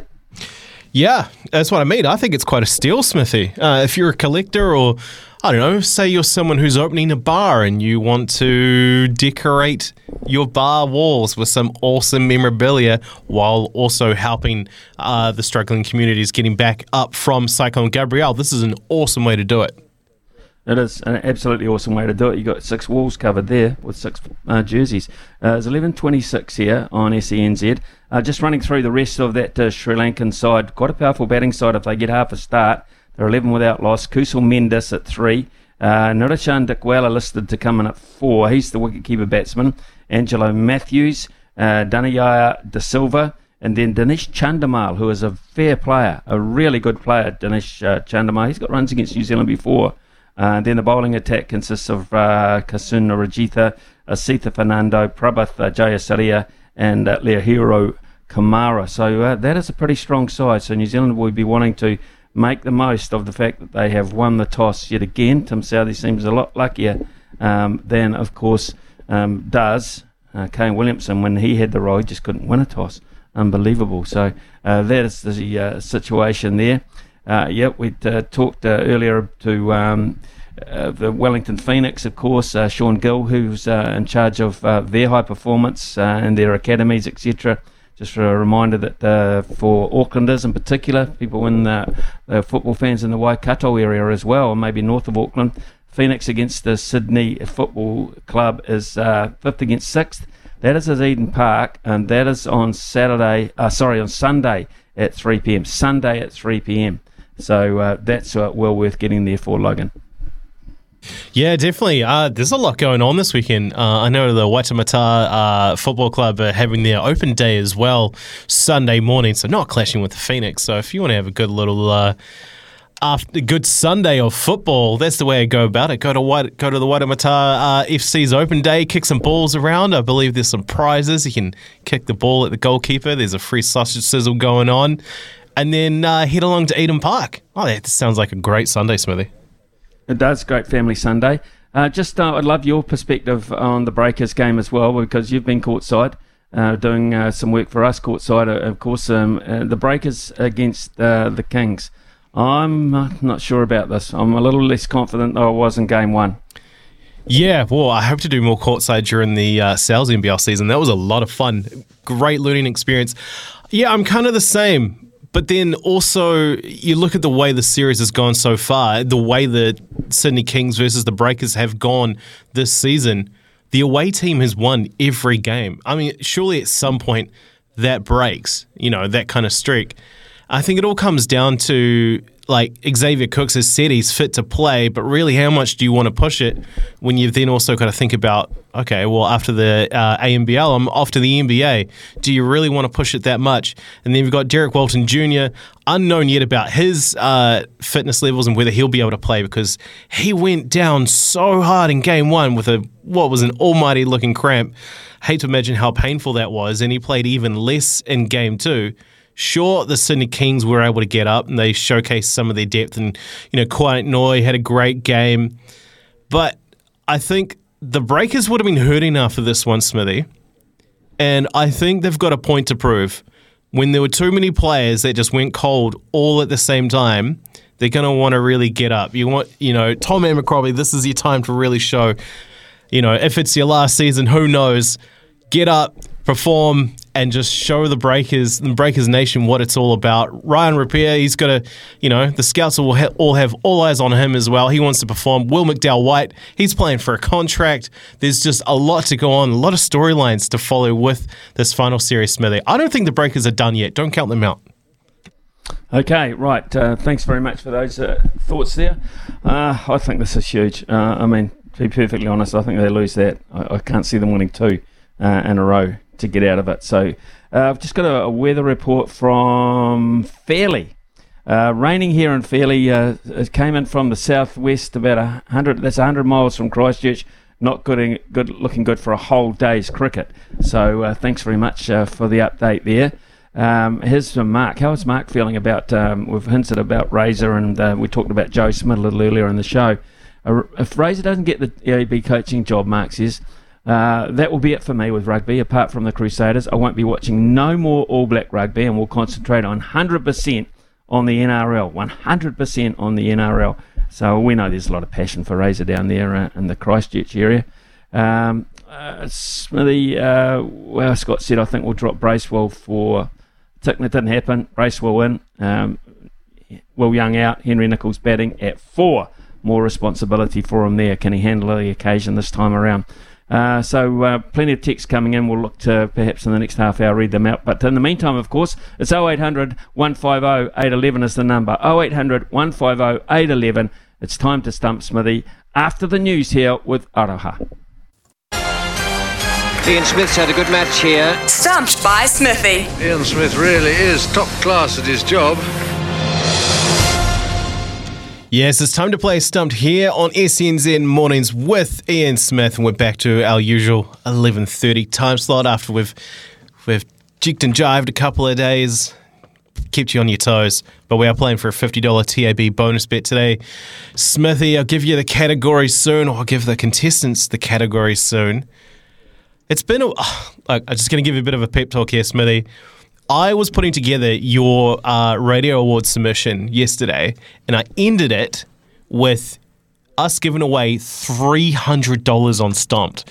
I would love to get back up to that. That was such a streak you were on. It was incredible. Let's do it again. Okay, I've got a tip for you then. Give me some questions I know the answer to, and other people don't. So there you go. That's the only way I can see us getting out of this. All right. I hope Brian's listening. Okay. He's taking notes. You taking notes, Brian? Good on you. All right. Well, first at the crease. Reed from Gore, come in, mate. Oh, no, not Reed. G'day, Logan. How are we? Oh, I don't like this matchup at all. Reed's just a wee bit too knowledgeable for me. So we'll give it a go. What are the subjects for Reed this morning? All right, Reed. You've got soccer, football, rugby union, and basketball. Take your pick. We'll go rugby union, Smitty. Okay, then. Let's go for that, Reed. Let's go for that. Rugby union. Right, question 1. All right, good luck. It is all based around the most recent Super Round of Super Rugby. Held in Melbourne, and you saw the Chiefs beat Moana Pacifica 52-29 and claim their record for the fastest try scored in Super Rugby history, dotting down in less than 9 seconds into the match. Who scored that try? Oh, didn't watch that game, actually. I'll just take a guess. I'll just say someone like Damien McKenzie. One of the worst things I have ever seen done on a cricket field. Yeah, Mackenzie 10, not a bad shout, but not the right answer. Smithy. I think it was Ramaka Puehepi. Just a couple of chips down the wicket, right in the slot, and away it goes. Oh, and you were worried about Reed. Back to the pavilion you go. Simon from Hamilton, you're up, mate. How are we today? G'day, Simon. How's it going? All right there in Tron? Tron, yes, she's looking pretty warm up here today, but cloudy, but we're all good. Okay, Nice. Good luck to you. All right. Okay, rugby for you, mate. Question 2. Super Rugby, second question. How many points did the Queensland Reds score in their demolition of the Western Force during the Super Round in Melbourne? Oh, I'm like Reed, I didn't watch the game, but I'm going to go 54. One of the worst things I have ever seen done on a cricket field. Smithy. I reckon this was a really big score because it got a headline, and I think I remember reading something like 73-7 or 73-something. I'm going to say 73. One of the worst things I have ever seen done on a cricket field. You're really, really, really close. 71. Oh, no. Good man, 71. but there was just a conversion. Yeah, good one, mate. Yeah, good on you, Simon. Rightio. All right, last question for you, mate. $50 TAB bonus bet up for grabs here. Which New Zealand team received the most yellow cards over the Super Round? I think it was the Chiefs. Just for a bonus point, can you say how many? I want to say 3. Just a couple of chips down the wicket, right in the slot, and away it goes. Well, if we had more than just the $50 TAB bonus bet to give, I think we'd give it to you, mate. Yep, Chiefs and 3 yellow cards over the weekend, Smithy. Really? I would have thought the Hurricanes lined them up with a couple of yellows and a potential red, etc. But no, that's fair enough. Okay, so Chiefs again. Chiefs this weekend. Yeah. I can see too. It's sitting in the bin in a little shot of the TV the other day, and I thought it was Cortez Ratum, and I can't remember the other guy. Probably Jacobson. He likes to have a sit down every now and again. But yeah, I just picked 3. I'm not sure why. Well done. Okay, Simon, you're the winner. You are absolute winner again. I think you've got me before, so you've got me again. You stay there, and Brian will confirm your details. Chiefs this weekend, I think, against the Highlanders, and Highlanders without their captain and their All Black halfback as well, Folau Fakatava. So Chiefs march on, you reckon? Pretty handy replacement to come back in at 9, though. So I think the Chiefs will win, but like someone said earlier in the week, you've got to win the games you're supposed to win, don't you? Yep, you have to. You did right there, and you just won the game you had to win to get $50. So have a terrific day. So, Simon, thank you very much, mate. Thanks, Smithy. Cheers, Simon from Hamilton, the victor this morning. So, yep, we'll only be playing for $50 again tomorrow, and it's been a very poor week from me in particular. 14-1 is the score down there in Christchurch. Tim Southey has the early wicket of Fernando, caught by the very reliable Tom Blundell, and he's gone. So Southey 1 for 7, Henry none for 7, Karunaratne joined by Kusal Mendes at the crease, and that is a good start again, winning the toss, bowling first and getting the early breakthrough. 11:40 here on SENZ. We'll be heading to the sports desk when we return. Summer or winter, he's the voice of sport in Aotearoa. This is Mornings with Ian Smith on SENZ. Turn up the volume. We're crossing live to the sports desk. What's fresh? What's making waves? Let's find out. Oh, all sorts of funny things happening down there at Hagley Oval with reviews, appeals, etc. And it's still 14-1. So Mendes survived an appeal there on LBW with Tim Southey. So let's head across to the sports desk before something else happens down there, Logan. And what are you coming up with today for us? Yeah, well, Southey's lost one review. I'm glad he didn't lose a second one there by going for it. All right, so the New Zealand All Whites have named their squad for the home series against China. Interim head coach Darren Baisley has named a squad for the 2 home games in Tamaki Makaurau, Auckland, and then Wellington. The 24 squad sees Callan Elliott earn his debut for the All Whites after a strong season with the Wellington Phoenix. Max Mata and Alex Rufer being recalled to the squad as well for the first time since 2019. Defender Tommy Smith will be in line to earn his 50th All Whites cap as well if he plays during the series. This is the full squad. Kyle Adams from the San Diego Loyal, Costa Barbarouses from the Wellington Phoenix, Joe Bell, not Joe Bell, who plays in Denmark, Michael Boxall from the Minnesota United, Liberato Cacace from Empoli in Italy, as I mentioned before, Callan Elliott, Matthew Garbett, who plays in the NAC Breda in the Netherlands, Alex Grieve, who plays in Scotland, Cam Howson for Auckland City FC, Dane Ingham for the Newcastle Jets, Eli Just, AC Horsens in Denmark, Clayton Lewis with the Phoenix, Stefan Marinovic, unattached, still not with the team. Wow, Max Matter as well, Callum McCowett, Tim Payne, Nando Janaka, Marco Rojas, Alex Rufer, Ollie Sale, Tommy Smith, Marco Stamenic, of course he plays for FC Copenhagen in Denmark, Chris Wood, and Declan Wynn. Very strong side, Smithy, I would say. Very, very big squad too. Took you about 3 minutes to read it out. I know, I was looking at it, I was like, wow, 24 names, it is quite a big squad.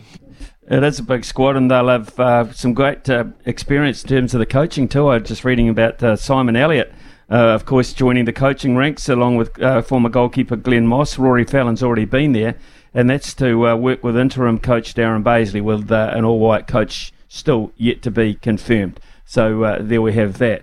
Rightio, Logan, what's next? A fun little thing that happened last night here on SENZ. Of course, we have our Super Rugby shows that are good friend of the show here, Ricardo Ball, hosts. There was one that he does with the Hurricanes, and there was a very special caller last night. This is how that went.